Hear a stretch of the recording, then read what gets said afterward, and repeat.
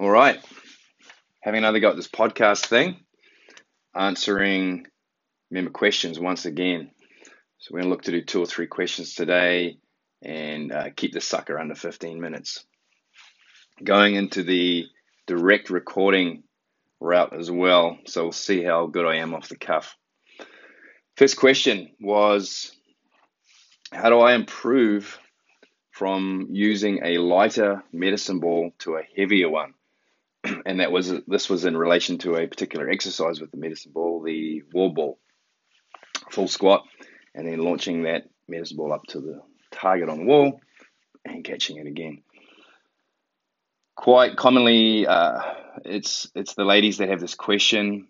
With our medicine balls, we have 3, 6, and 9 kilo, and so with the 6 kilo being considered an RX medicine ball for a female, they often find themselves in the situation of having a 3 kilo ball and trying to effectively double the weight to go up to the very next weight. Whereas guys going from 6 to 9, it's only a 50% jump. So right from the get-go, ladies, you're on the back foot somewhat.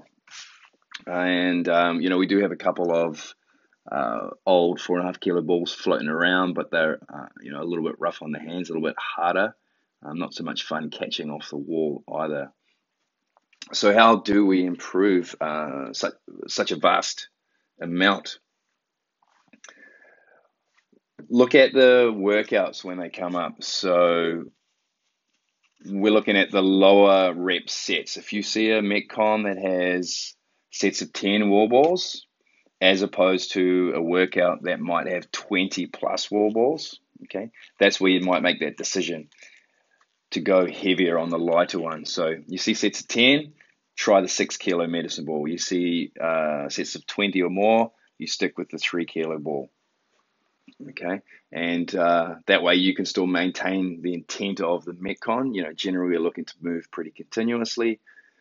Going for that 6 kilo on the higher reps is simply going to lead to early fatigue and possibly being unable to complete the workout at the intent thereafter. So keep it light for the higher reps, decrease, and on the lower reps, increase the weight. Another option is making sure you go with a heavier load for medicine ball cleans. Okay, so we're moving through the squat pattern, but not the throwing pattern. So using a 6 or even a 9 kilo ball on the medicine ball clean, improving your squat mechanics out of the hole, getting that drive out of the hole, where a lot of the acceleration actually comes from to launch the ball up on the wall anyway. You might feel like it's all on the shoulders, and it could be, but certainly getting a good drive from those legs will make all the difference. Okay, so med ball cleans would be a great way to improve there. Of course, that then carries over into barbell movements. So the clean and the front squat, there's always room for improvement there. Adding kilos is a very simple progression. Be mindful that that is what's happening. Are you adding weight to the bar every time? Push press, thrusters, strict press, always considering those movements and working really hard to add load to that bar, okay, so that you're moving forward. Outside of class, practicing with a heavier ball where you're not throwing to the regulation height, okay, but you're getting confidence catching a heavier load and developing the timing with that, okay. So there's a lot of different ways you can do that. That can really improve the confidence if that's a factor with that heavier load. Okay, so I hope that helps. Okay, next one. I hear this a lot, particularly when I'm giving nutrition seminars. Usually one of the first questions to come my way is about dairy or sometimes more specifically calcium. And, sort of everyone says that I should be avoiding dairy if I'm a CrossFitter or I'm paleo or whatever. But if I'm avoiding dairy, how do I get calcium? And my answer is along the lines generally of, well, it's not so much about how much calcium you get, it's about how much calcium you lose or don't lose, okay? So everyone's thinking about adding calcium to the diet. If you simply don't lose calcium, you're in balance anyway. So think about your bones as being a calcium store, okay? That's what, besides keeping our body upright and locomoting, it's a place to store calcium, okay? It's made of calcium. And if you have excess calcium, that's where it's kept, in your bones. So how do you stimulate your body to store more calcium? You lift weights, you perform impact exercise like running and jumping and field sports, and you get outside in the sun, which stimulates the production of vitamin D, which is a key factor in the pathway of storing calcium. Okay, so you're possibly doing the right things already. The fancy fortified yogurts and the cereals, they're not going to do it. It's a synthetic version of those vitamin Ds. It's generally not as effective. And hey, look, cave person didn't have those, right? We shouldn't need to fortify our foods to get these kind of nutrients. New Zealand, thanks to our ozone layer being fairly screwed, we've got in the habit of avoiding the sun. And Robin, you told me to get out of the sun today. You saw me getting a bit of vitamin D, and that was your first response. It's wintertime. The sun's not even as strong. We've got to try even harder to get that sunlight now. And it's only got to be 10 or 15 minutes, but it makes a huge difference in that vitamin D production. And if dairy is okay for you, by all means, you can consume that, and that is still going to be a good source. And you'll find in leafy greens, nuts, seeds, oily fish. But don't worry too much about having to overconsume it just to get the calcium. Keep doing what you're doing in the gym. And as I said, now that winter's coming on, you've got to try even harder to get some midday sun on your body. Keep lifting weights, keep jumping, keep running where you're able. Okay. So it's easier to avoid losing that calcium than it is to have to worry about trying to get it. All right. Question about Open Gym. Someone asked last week. I'm sorry, I cannot remember where the question came from. But if one person's asking, generally a few people are thinking it. And the question was, why don't we have Open Gym? And the answer kind of was, well, we do. If we're open, there's Open Gym. And we're working towards being open dawn till dusk. We're working on it, working really hard on it. We're nearly there. And, our coaches are getting busier with private client coaching sessions. Fred's working hard with RX Movement. There's always someone in there getting help with better movement and rehab from him. Karen's always making sure that everything's ticking away behind the scenes.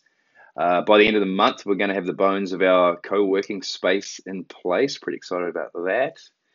But our Open Gym is ever so slightly different in that all we would kindly request is you do something from our programming or something that has been set specifically for you. Okay, we've seen it happen at countless other gyms where Open Gym is simply code for fitness anarchy. And there's nothing more globo gym, more commercial gym like than the person who wanders in and then is wandering around, like looking around with no idea what to do. Okay, that should not happen here. Throwing something together that you saw Matt Fraser do on Instagram is also not so cool. Okay, let him do his superhero workouts, and we want to do something a bit more realistic.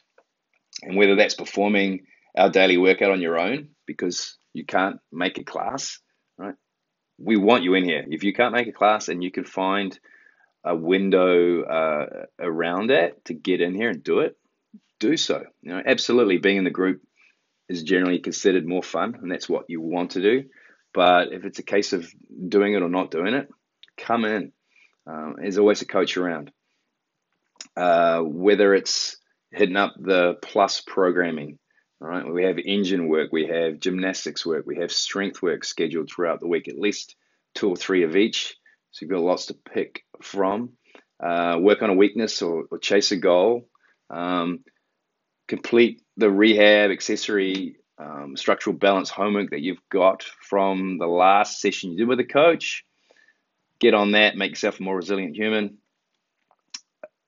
I'm a big fan of performing some steady state aerobic work. So 20 to 40 minutes on a bike or a ski or a rower, some kettlebell flow, that sort of thing. Just building capacity, building resilience, building recovery, tolerance. It's all good stuff. And There's just a million options that don't include double Murph. So yeah, we do have open gym. Uh, we don't. I guess we haven't really set specific hours for it, but as I said, that's because our plan is kind of to have it throughout the day. We've got enough space, we've got enough equipment that we don't need to really schedule it away from class time. The key times probably to be aware of are when we have our kids' classes on, but there's usually always space out the back in the main gym. There'll always be room for you to do what you need to do. Feel free to check with a coach anytime you're uncertain about anything, or to get some help with the Plus programming, setting up something that's right for you. But by all means, we want to see you in here. We want to see you doing what you need to do, whenever that is. Okay. All right. 11 minutes. We're well under schedule. 3 topics raced through, and keep flicking your questions my way. I have had a couple come in, added them to the list, and yeah, thanks for the material, guys. Happy Thursday.